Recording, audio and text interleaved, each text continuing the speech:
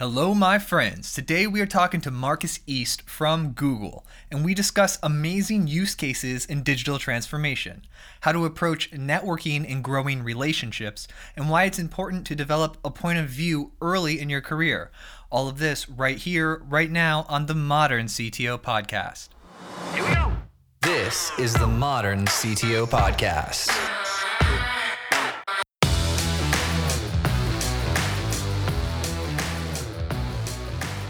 What up? Joel, how are you, sir? Dude, I'm amazing. How are you doing, buddy? Yeah, I'm the same. Happy Friday.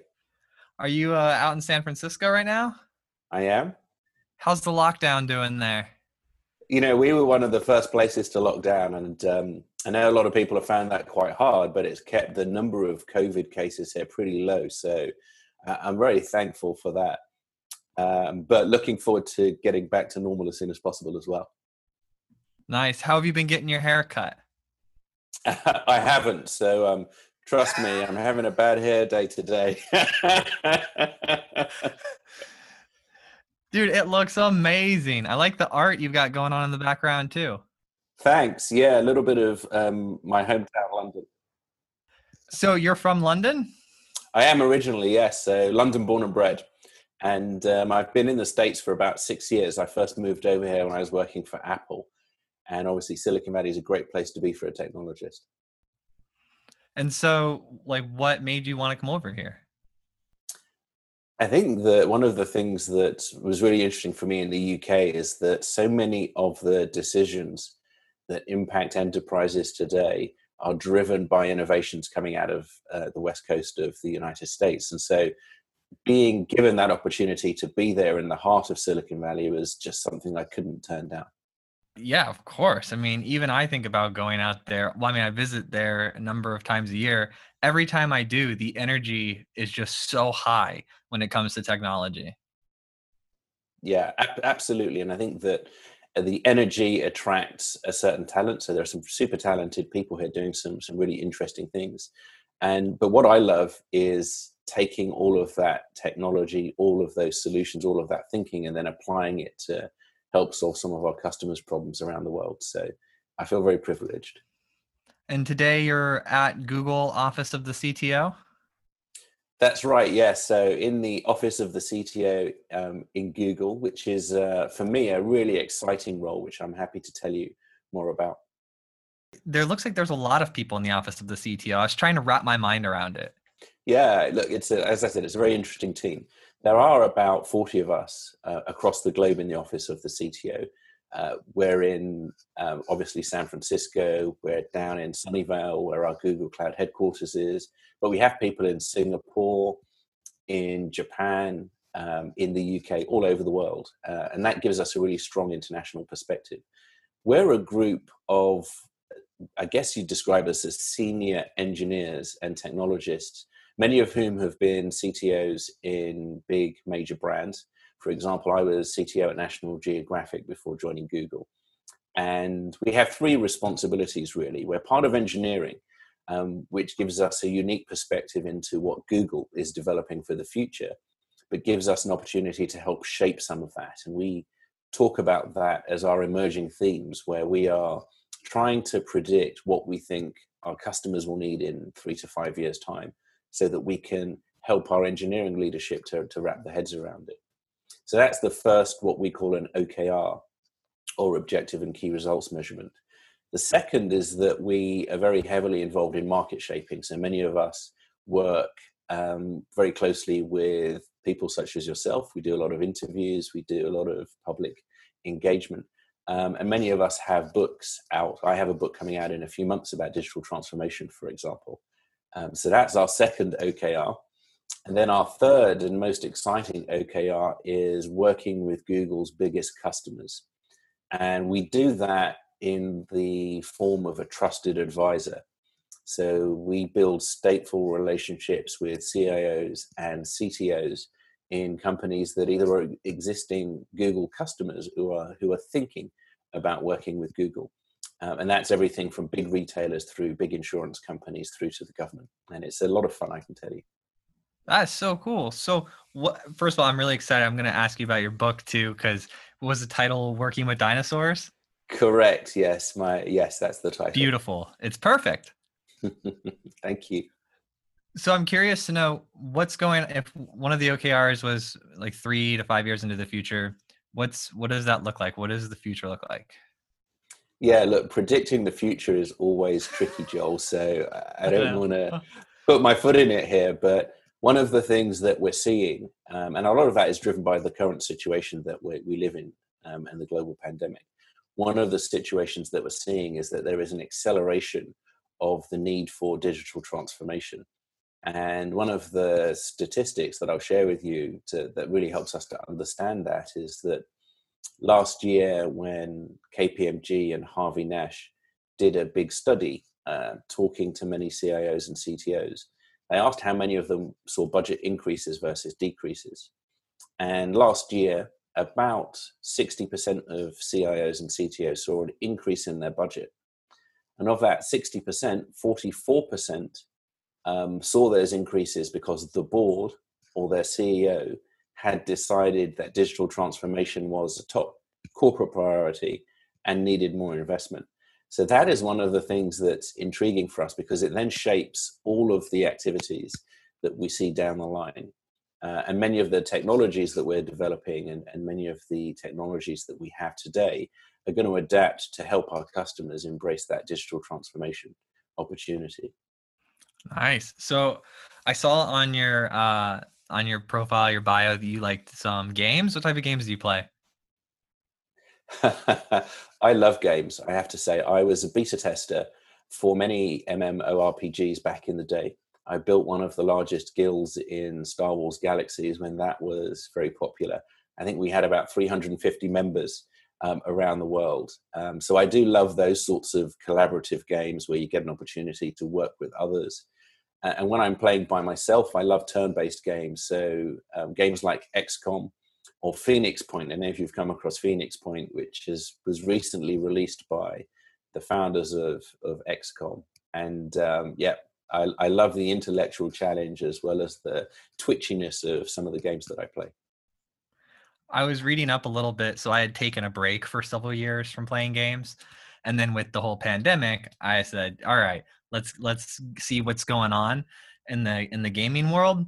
And I found that a lot of the platforms were moving to like online, like digital. I know that Google has the one, I think it's called Stadia. Correct, But Stadia, yes. Stadia, yes, but there's definitely this new trend with like cross playing. Like I can be on my Xbox, but also playing with people who are on their PC, and it's just the way that the games are evolving. One of the articles I was reading was saying, the companies that are going to win this are the companies with the most amount of server power, right? Because in the future, the games are going to be played like that. And so I was pretty excited to try out the Google stuff. So that's my next adventure. Have you gotten to try it all? Excellent. I have, yeah. I think you'll really enjoy it. I mean, one of the beauties of Stadia is that people don't need to have expensive console equipment, or like I have, for example, a dedicated gaming rig that I built from the ground up at extensive cost. It's helping us to democratize gaming. And I think that it's a really good example of where the cloud is very powerful, in that increasingly customers are saying to us, we need more capacity to support the growth in our customer usage. And the cloud's a brilliant way for them to do that. So do you get to, I guess if you get to travel a lot, then you could just bring the controller with you and play wherever you go. Correct. Yeah. The most important thing is make sure you've got a good internet connection. Man, and I'm excited too. I've been trying to find the Starlink, Elon Musk's Starlink thing that they put up. And I haven't been able to see it yet, but a couple of my friends, our producer Jake, he's even texted me. He's like, go outside, you can see it. And I missed it by 10 minutes. But have you gotten to see the Starlink in the sky yet? I haven't yet. No, that's something that I'm definitely planning on doing soon. Me too. I was looking for an app that would like notify me. It would say, oh, they're coming around. Because there's one that'll do that for the space station. But Yes. I couldn't find an app for that. But yeah, maybe I'm sure maybe somebody's working on one. I know. I'm going to get like 100 emails after this about the app that will track it. No, but I think that's going to be a huge player in getting high-speed internet even more accessible as you get to travel around the world. Yeah, and another thing that I think is really interesting is how the pandemic has impacted educational organizations. For example, we've seen many schools that are now suddenly having to adapt to working online. And one of the challenges is pupils don't always have internet access around the world. And so in Kenya, for example, we were able to help through our Loon, which is the sister company of Google, using high altitude balloons to deliver internet connectivity to remote places. And that's been transformative to the education system there, and something that we're very proud of. That's Loon, Loon? Loon, yeah, check it out. It sounds crazy, but basically it is balloons at high altitude that are carrying technology that allows them to receive and transmit internet signals. And it That's was amazing. one of our main shots. Yeah, it's one of the things that Google does very well, where we say, let's forget how people are tackling this problem today. How could we tackle this problem if we had the ability to build any technology in the world? So I think you'll find that pretty exciting. It's an amazing explanation too to the kids. I can imagine growing up, going through middle school and high school and asking, where does the internet come from? And my teacher telling me balloons in the sky. That's right. That's the future.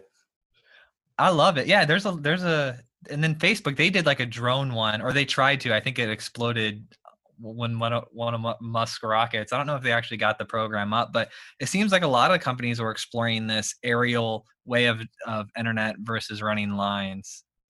Yeah, I think that's right. And look, we can take for granted having great internet connectivity. If you live in North America in a major city, and if you have a great job, then having access to the internet is almost a given. But increasingly, that is not necessarily the case. And so thinking about ways to tackle that problem and helping to deliver internet connectivity, I think, is a really important way in which tech companies can help society. And I think that as we look at the way in which education has adapted to the pandemic, the rapid speed with which schools and teachers have been able to adapt to teaching remotely has been enabled by ubiquitous internet access. And I think things like 5G will help as well in the future too. Oh, I'm really excited. The different applications that I've seen, like the use cases of the 5G, it's like a whole, we got so used to like 3G, 4G, there wasn't much of a difference, but 5G is like a meaningful difference. Correct. Yeah. I mean, for many people, it means that when they're out and about on their Android devices, for example, they're going to get better internet connectivity and more bandwidth than they've been getting at home on their Wi-Fi.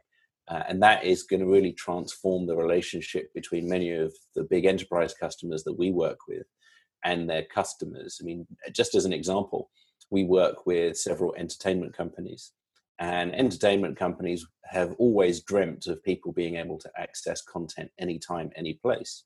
And the reality is the cost of 4G bandwidth has been one of the constraints there, as well as the performance.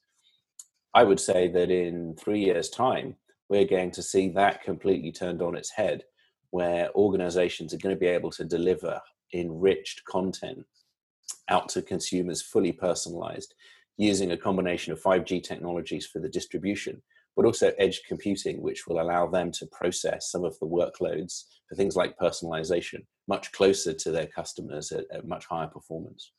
I love the future. Me too. Now we just need the Neuralink going. Absolutely. And it's funny you mentioned that, because one of the things that I did recently was a presentation for one of the United Nations groups that looks at the social impact of technology. And I talked about biohacking, which is, and obviously a very wild and very wide field. But they were so intrigued to hear about how people are looking at using technology to enhance what it means to be human. So maybe we can talk about that in another podcast. Right? We need notes. We need prep on that. One of the things that I did notice, I was reading all about you, and I get to read a lot of different profiles and biographies, but you seem to be really good at at networking with people, to building relationships. You seem to be really smart about the different associations that you belong to, professional groups, and it just stood out to me. And I was curious, like how do you approach that? Did you get involved with some of them originally? Did someone suggest that you do that? Like what got your first, like where did you get your first experience into being a part of those types of groups? Yeah, well, first of all, thank you for noticing that. For me, it starts at the beginning of my career. I was very fortunate that 26 years ago, when I was starting out after leaving college, I joined IBM. And one of the things that was very important there was that people in IBM and the executives that I worked with in IBM really believed in investing in their people and building a network that would support them. And one of the things that happened very early in my IBM career is that some of the senior execs took me under their wing. And there was a group of about 14 of them who then spent over the next couple of years a lot of time with me, teaching me about what it means to be a technologist, what it means to be helping customers with their technology. And why that's important to me is that I understood that having a network of people that you can learn from and a network of people that you can provide value to is critically important as a technologist. And I think that it's one of the things that helps to identify the sort of most impactful CTOs and CIOs versus those who aren't.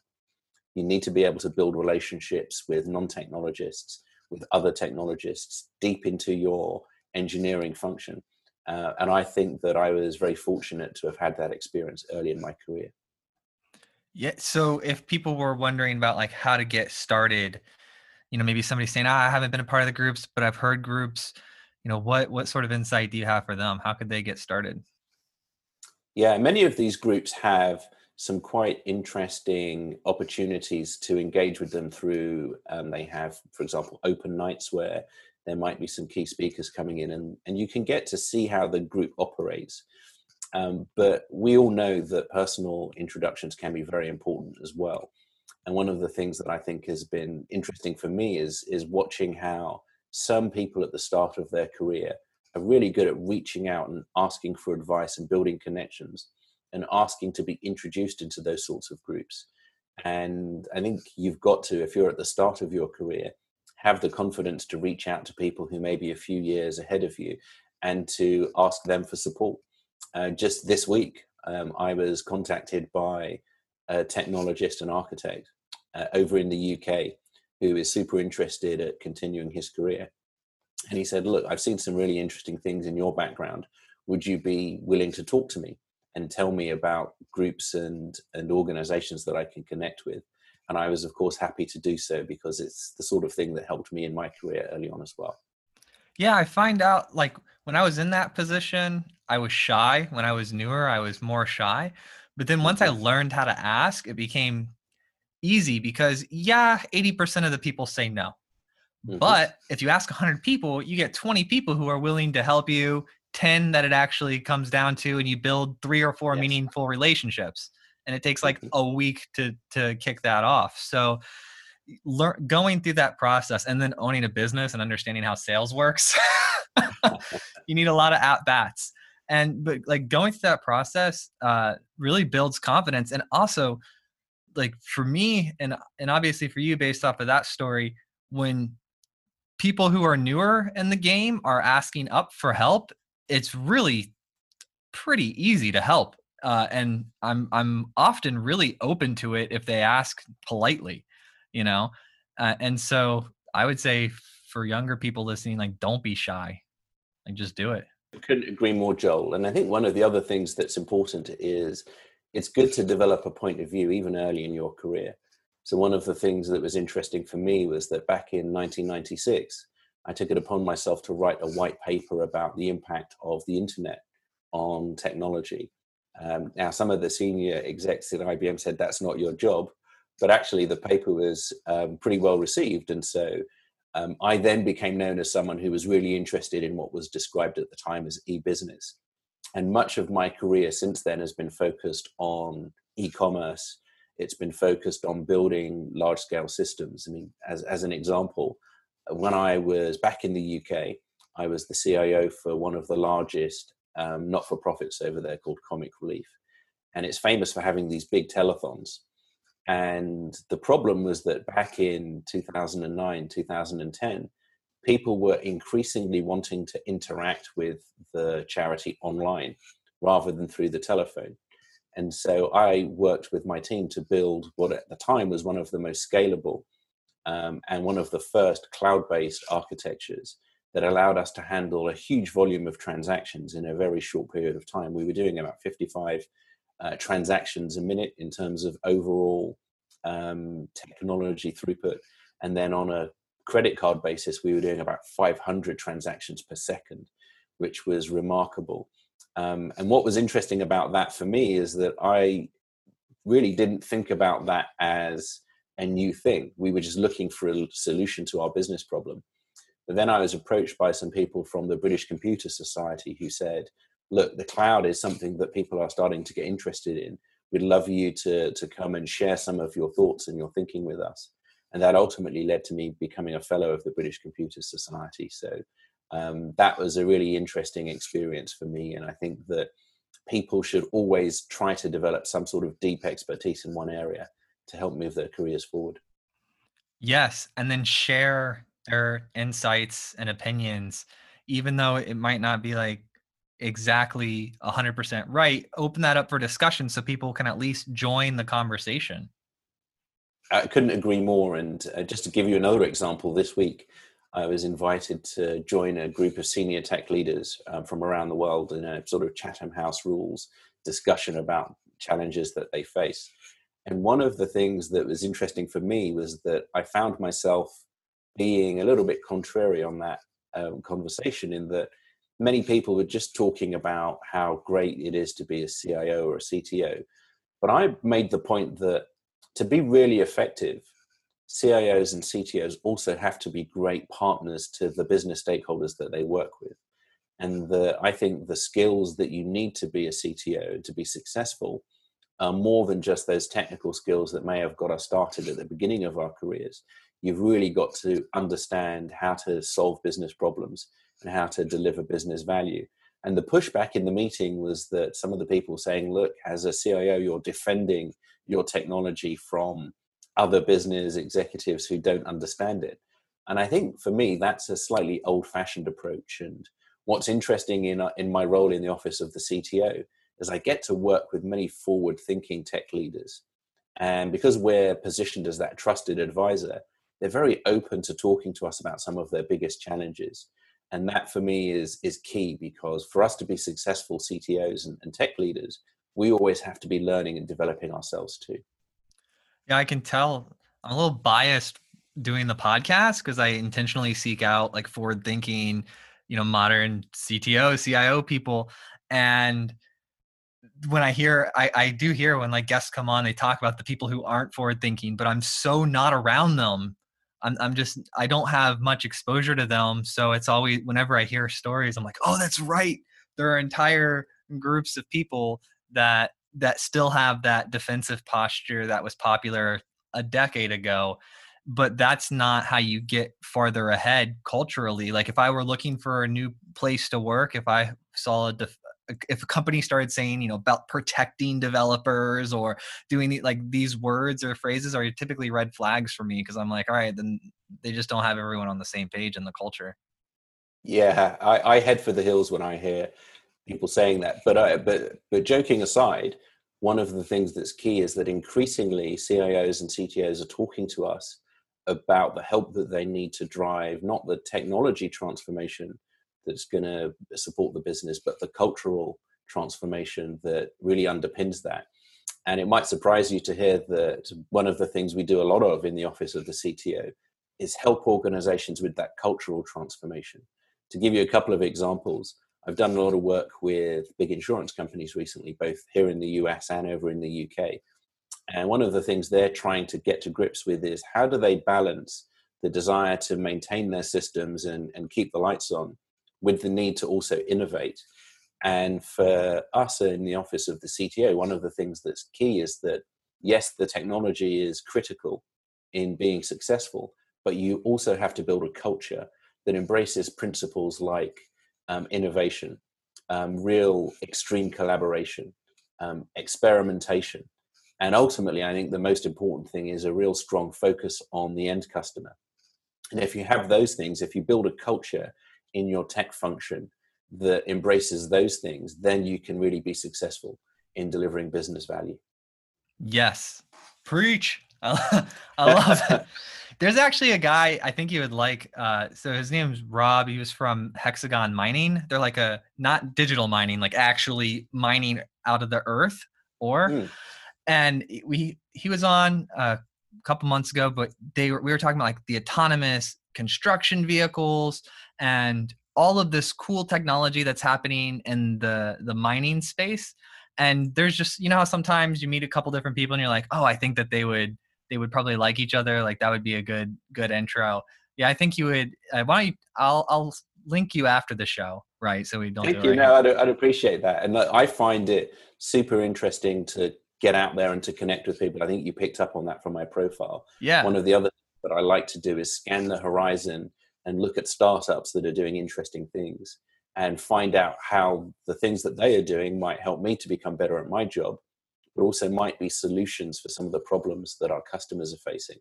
And I think that that's another indicator of a sort of modern forward-thinking CTO, someone who doesn't want to rely on what they already know, but really wants to extend their knowledge and always stay abreast of developments in the field. Yeah, Rob is that guy. He was a cool guy, entrepreneurial too. And I think his company was like a mining technology company. Then they got acquired by a much larger enterprise. And then he like heads that division. I'm pretty sure that's how the story went. But no shortage of cool things to talk about because I had no exposure to that industry. And it's so important for like everything that we get starts out being, or a lot of things we get start out being mined. And then to see how they are, I just get nerdy with like optimizations, like the supply chains. I haven't personally worked in supply chains before, but getting exposure to that and how they optimize within is just, it's super nerdy, but also fun. Yeah, and important. And one of the things that I'm really excited about right now is how AI and machine learning can help more traditional organizations change their businesses. So I mentioned earlier insurance, and many people think of insurance companies as being very risk averse, very low when it comes to innovation. But recently we worked with one of the big insurance brokers in the UK to build their first AI-based syndicate. Nice. It's called Key. And the discussions that we had with the CEO over the last few months have been super interesting because on the one hand, his organization is around 600 years old and has been working in the field for that time. And the Lloyd's of London market that they operate on has been around for 600 years. And so they have incredible respect for the traditions that have allowed them to be successful. But at the same time, as a forward-thinking CEO, he could see that in 50 years' time, the way in which they operated their business couldn't be sustained. And he actually sought a relationship with Google, not because we were an existing provider of technology to them, but because they loved our bias towards innovation. And I remember looking at him in this first meeting that we had, and he said, look, I don't really understand technology. I'm not a technologist, but I do know that Google has leadership in this space. And what I want is not just Google technology. I want Google thinking. I want to know how Google would approach tackling the problems that we're facing. One of the principles that I shared in that meeting was 10x thinking. And in Google, that's the belief that if you're trying to tackle a problem, don't just think about making it 10% better. Think about how you could make it 10 times better. And that requires you to really step away from what you know today, to get out of your comfort zone and to think about the technologies that could really shape what you're trying to deliver. And in the case of this insurance company, that led to us helping them build their first AI-based and AI-driven service, which is going to transform the industry. And we really have a strong passion to help drive positive disruption in existing enterprises and existing industries that haven't necessarily embraced technology before.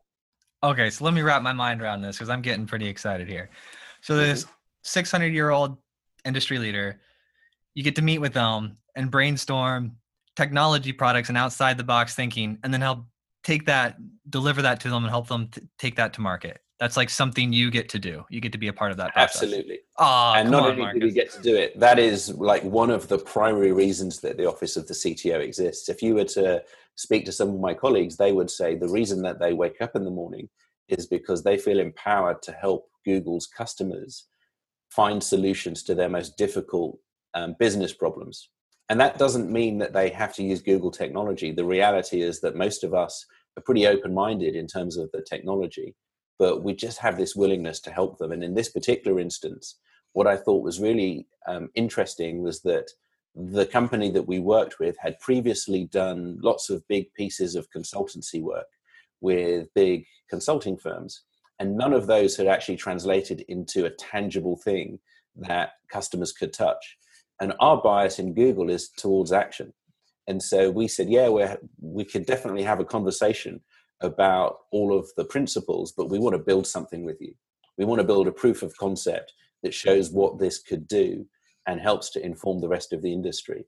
And that's increasingly, I think, why many enterprise customers who didn't work with Google before are now coming to work with Google, because they understand that we have a slightly different approach, and they can tap into the years of experience that we have building products like YouTube, like Google Search, like Android, that are used by billions of people.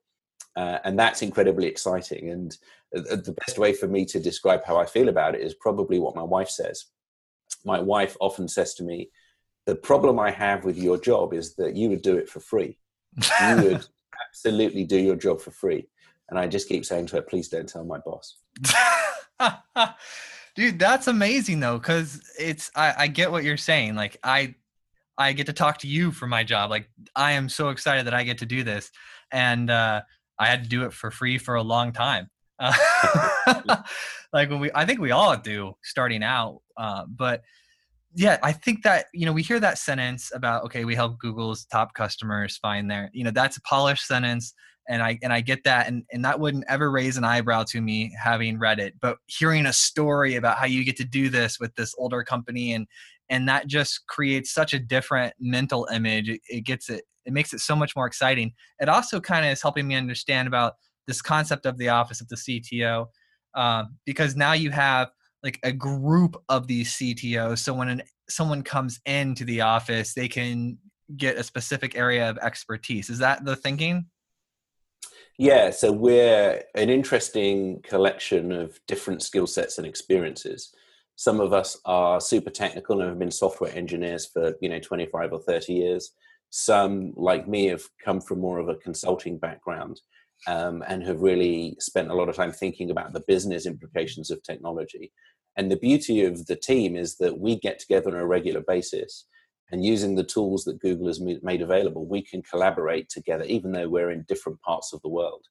And so if I, for example, have a business problem that a customer has discussed with me, and if I don't feel that I have the right level of expertise in that particular field, I can just bring it back to the team, and we will, what we call, swarm on it together in order to make sure that we come up with a really compelling proposition, which will then help our customers to move their business forward.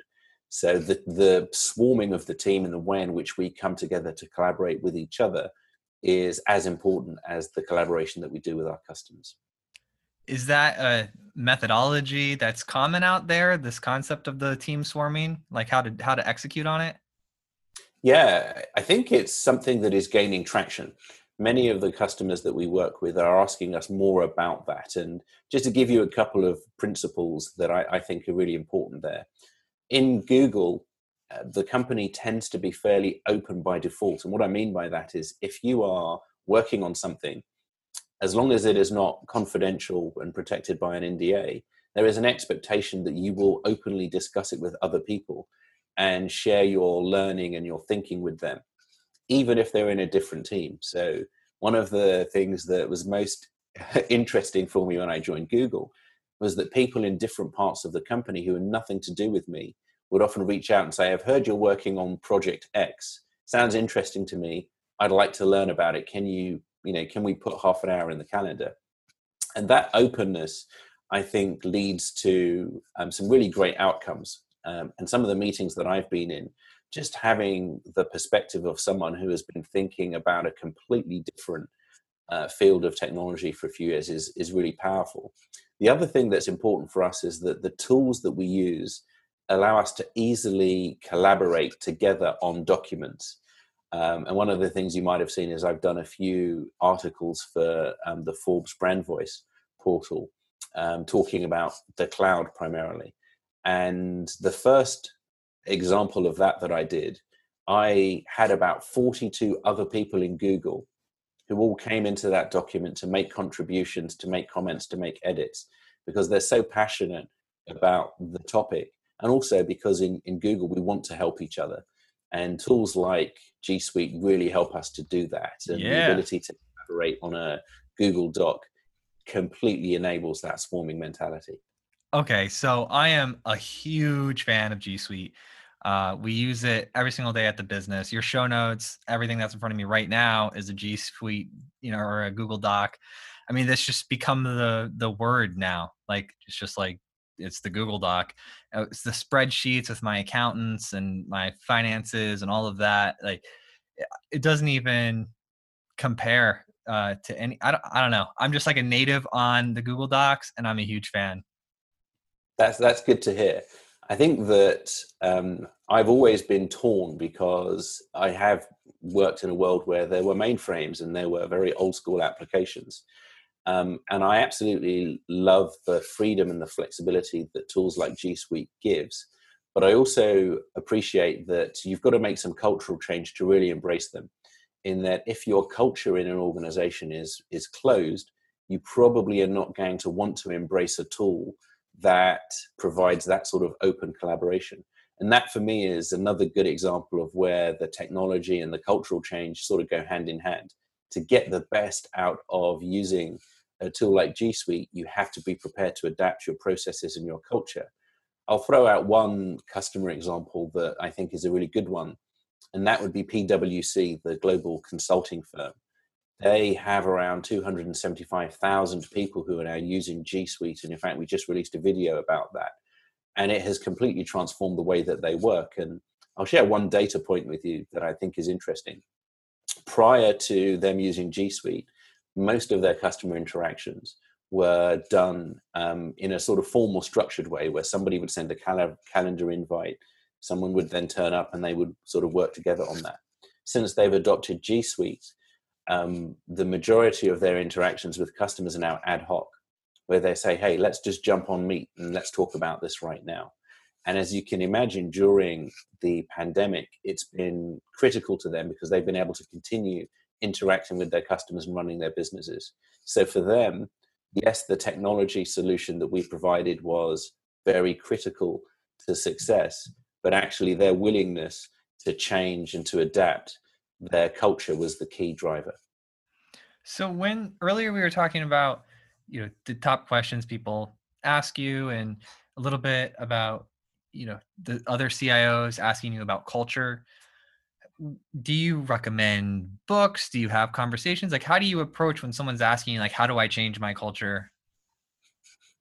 Yeah, this is the $64 billion question, Joel, that I would say in the last year, I have probably talked with over 100 different CTOs or CIOs of big enterprises to get to grips with this. I was down in Texas, for example, with one of the US's largest insurance companies, and I had a breakfast with the CIO, the CTO, and several of the tech leaders there. And they said, look, we've made this commitment to go to the cloud. We've got budget, but we just don't seem to be making the sort of progress that we want to make. And one of the things that we agreed at the end of this breakfast was that we sometimes forget to think about the skills that our people have. And you've got to think about enhancing and developing those skills as well. And what I mean by that is that if you were to go back 20 years, many people were actually proud of being very focused on defining a technology architecture, building out an environment, implementing a solution, and then lovingly protecting and looking after that. But in the modern cloud-based world, you need people who don't think just about building things, but who can think about orchestrating solutions based on the best capabilities that are out there in the cloud. So, for example, when I was the CTO at National Geographic, we had a big challenge around the image collection, which is Nat Geo's 2 million most iconic photographic images. And they were running on a 20-year-old application that was housed on a server in the offices of National Geographic, 3 blocks from the White House. And obviously that's a suboptimal setup. And what we decided to do was find a way to take that capability and to move it into the cloud. And in fact, we chose Google Cloud as our provider of choice. But what was most interesting for me was that in order to get there, I had to embark on quite an extensive training program for my team. And I had at that time, there were around 250 people in my organization, and many of them had no real experience of working with the cloud. So we had to develop new training programs for our architects so that they could understand cloud architecture. We had to develop new training for our application developers so they could understand what it means to develop natively in the cloud. And we also had to look at things like serverless computing, which we also embraced at National Geographic. And I think that you've got to invest the time to get your people to go on this journey as well. So how did you create those training programs? Yeah, I think there are 2 components to it. One is we spent a lot of time looking out in the industry to identify, well, what are other people doing to get certified, for example, and to build the skills needed in this field. And, that led to me personally deciding that I was going to make sure I was fully certified when it came to some of these things. So I'm a associate cloud engineer, Google Cloud engineer, and also a professional certified Google Cloud architect. And so understanding the training materials that are out there and actually putting our people through those tests was pretty important. But the other thing that we noticed off the back of that was that we needed to really develop some very specific in-house training programs that would allow our people to understand the impact of the cloud, but in the context of our business. And that's an area that Google is helping many enterprises with right now. A big financial services organization in the UK, for example, recently worked with us to take about 5,000 of their employees through a cloud-based learning program that was all about the principles of using the cloud, both from a business perspective and a technology perspective. And they understood that that was important to help them unlock the potential of the cloud further down the line. Okay, so I get it. It's like you're teaching them how to use the tool. It's like this is the class on how to use the tool, and then this is the class on how to apply the tool in the context of the business. That's right, but also the principles. I mean, some of the principles that are really key here would be moving from a configuration sort of type model to a consumption model, where instead of defining capacity, you're simply creating a solution. That has big impacts on budgets and finance, which is a top topic for many CIOs and CTOs. So helping them to get to grips with the budget changes is as important as the technology. But security is another important thing. I mean, one of the things that many companies look to Google for is leadership when it comes to protecting our network and our data. And that's another thing that people are having to wrap their heads around in the cloud, because it's a different paradigm. If you have all of your data and all of your applications running in your own physical data center, then you have a very clearly understood approach to security. When you then start to orchestrate solutions based on native cloud-based technologies, you have to think slightly differently about security. And so we do spend a lot of time as well helping our customers get up to speed with best practice in security. And then finally, one of the other areas that's really key here would be just general tech ops, in that many organizations have extensive teams that have been running data centers for years and running networks for years. In a cloud-first world, they don't have to do that. And many of those people are now freed up to actually focus on building products that are impacting customers or building services that help to drive revenue. So I think that this period that we're in right now is incredibly exciting. And I do think that the cloud helps to drive digital transformation by providing flexibility and giving organizations an opportunity to really start again when it comes to building out their digital experiences. Yeah, and you would have a plan for how you transition those people and upskill them. Does Google do any? I know you guys have some certifications on your products, um, but do you have like a Google Educate? Like, is there like a place to go to see all the Google education? Yeah, in fact, you can, if you were to run a search for Google Education or Google Training, you'd probably find very quickly that we embrace environments like Coursera.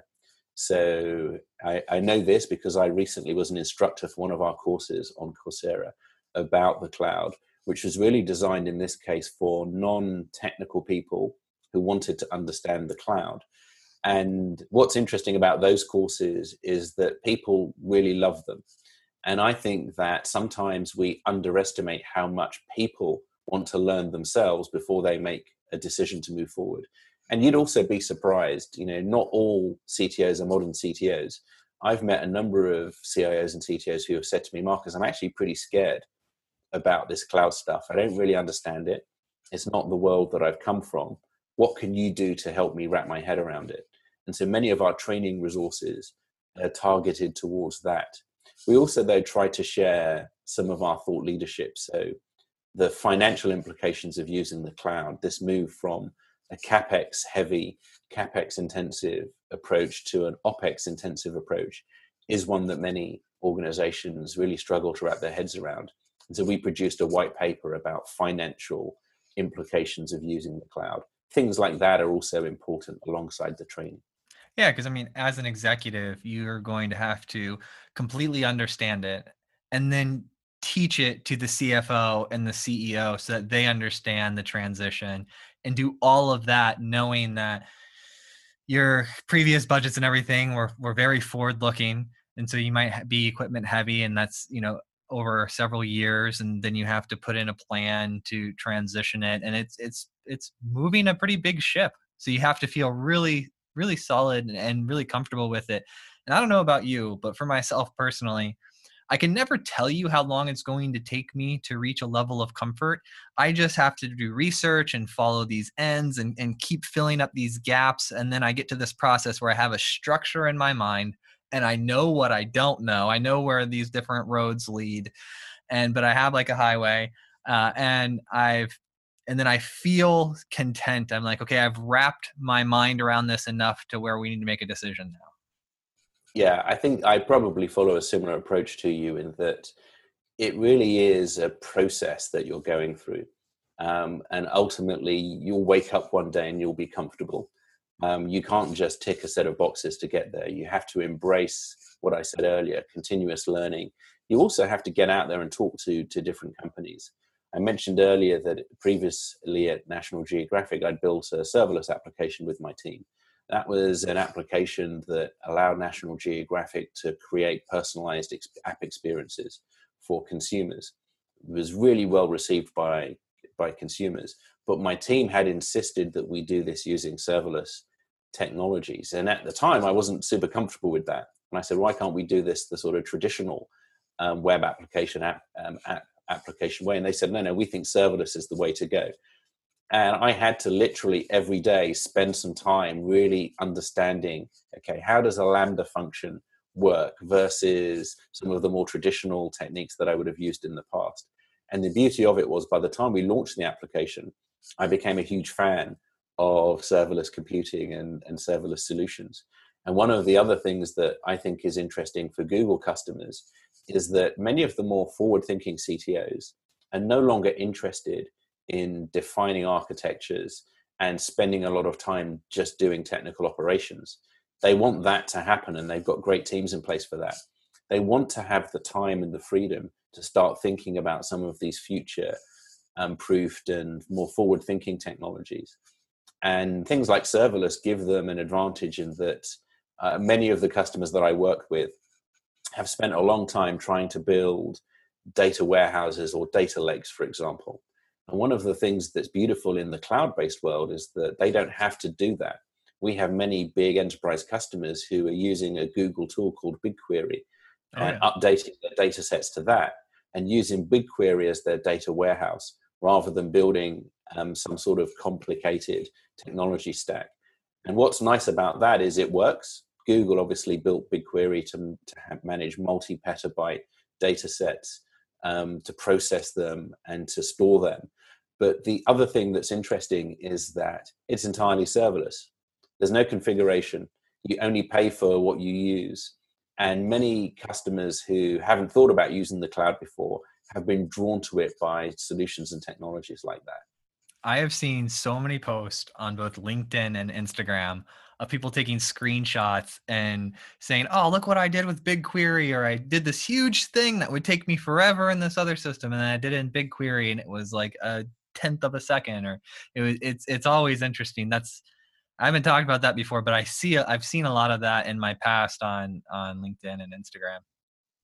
Yeah, we see a lot of that, and we are excited about that, because what it really means is that organizations are able to unlock the value in their data much more quickly than they were able to do before, and much more cost effectively as well. So rather than spending 80% of the budget building the data warehouse and 20% on driving insight, they can spend 20% of the budget on the technology and 80% of their budget on driving insights, which is, as you know, is where they get the real value.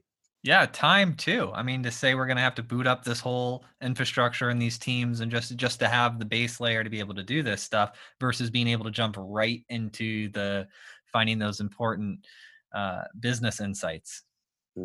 Absolutely.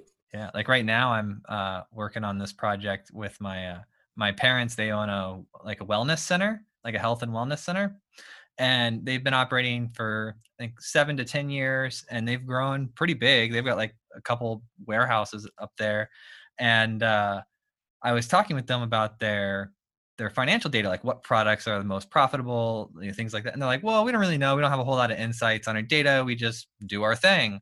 And so I went up there this past weekend and got backups of their point of sales for the past 7 years, and I'm going to be running some experiments to see like which sales they had, which products had the most profit, what worked, and just see if I can derive any sort of interesting insights out of their 7 years of operational data. And so that's what I do on a Saturday night.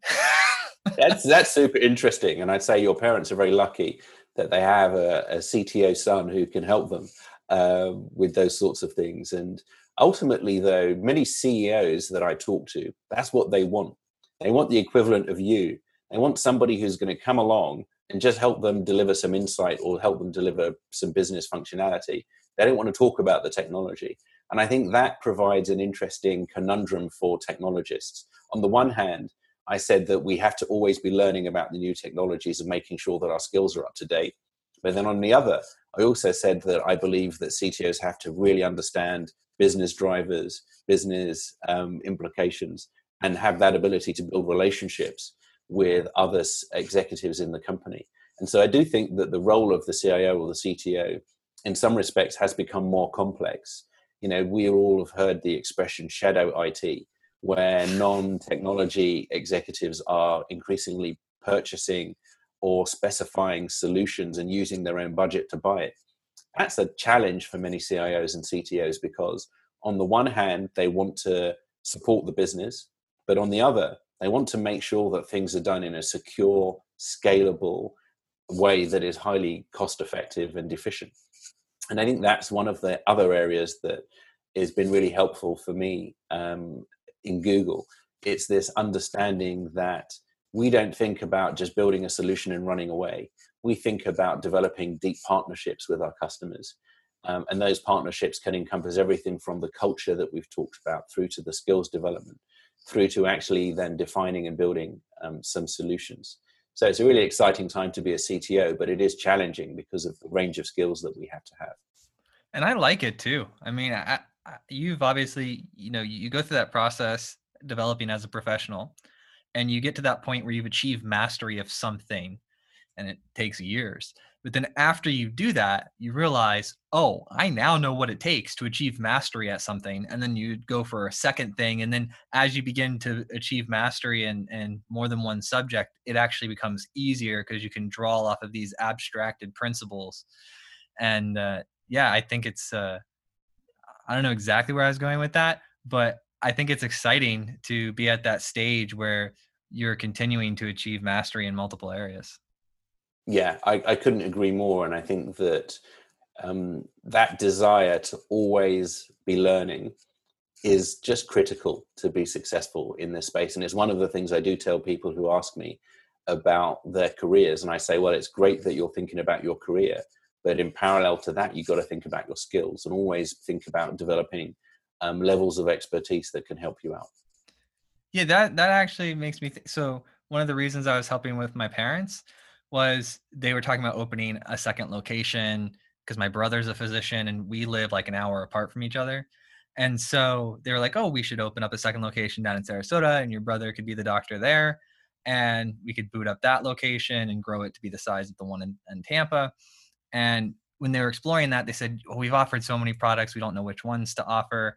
And then I have a lot of business experience from the entrepreneur side of building companies, but they were all tech companies. And so I thought, okay, well, what if I get in there and show them I'm useful by helping them figure out which products to offer and what it would take to ramp financially a second location? And that'll help me for two ways. The first way it'll help me is it'll expand my knowledge in this retail uh, business world that I don't have experience in, right? Mm. But Yes.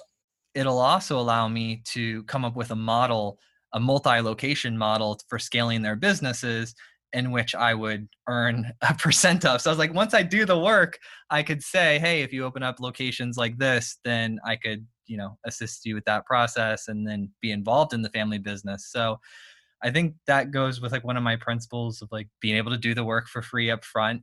But it also, at the same time, it also is expanding my business knowledge of learning how this physical goods, retail, in-person location business works. Which makes you a better technologist. And I think for me, one of the key principles that you've touched upon there is this idea that you're partnering with your parents to find the way for them to be able to take advantage of the technologies. They weren't able to specify what they needed. They didn't say to you, we need a data analytics tool.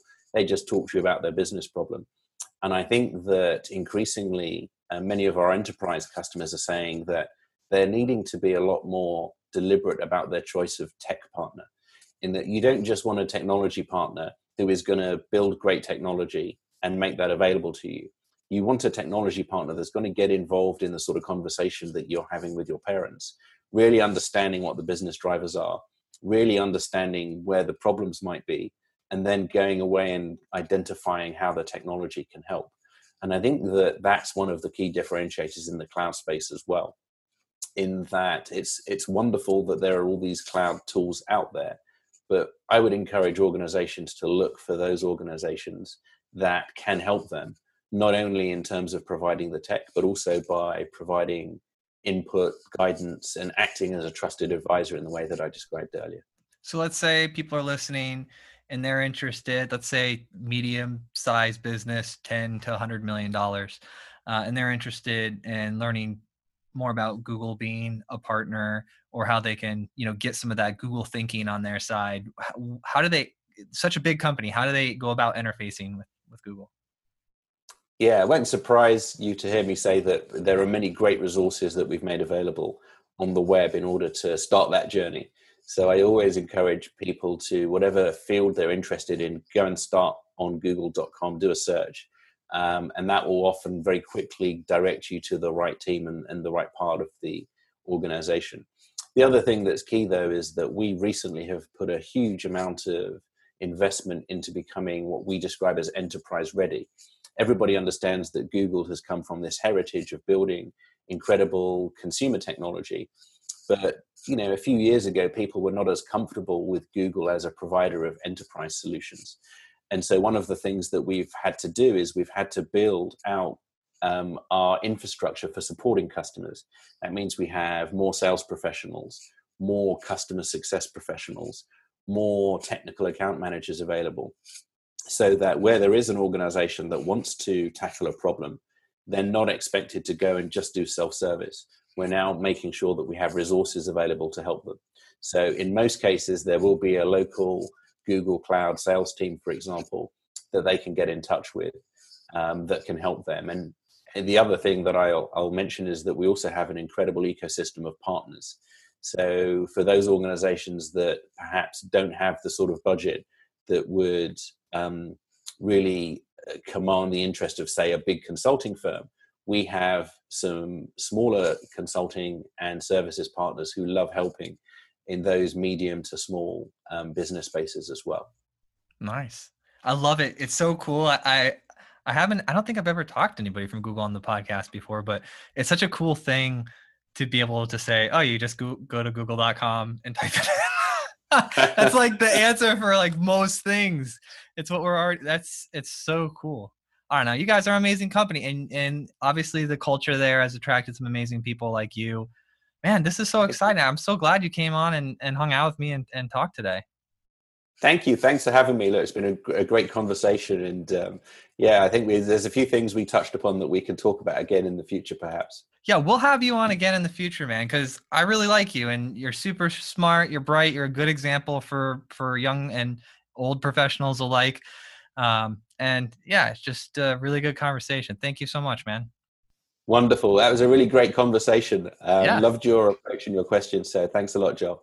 Talk soon, Marcus. All right. Take care. Bye-bye. Hey, bud.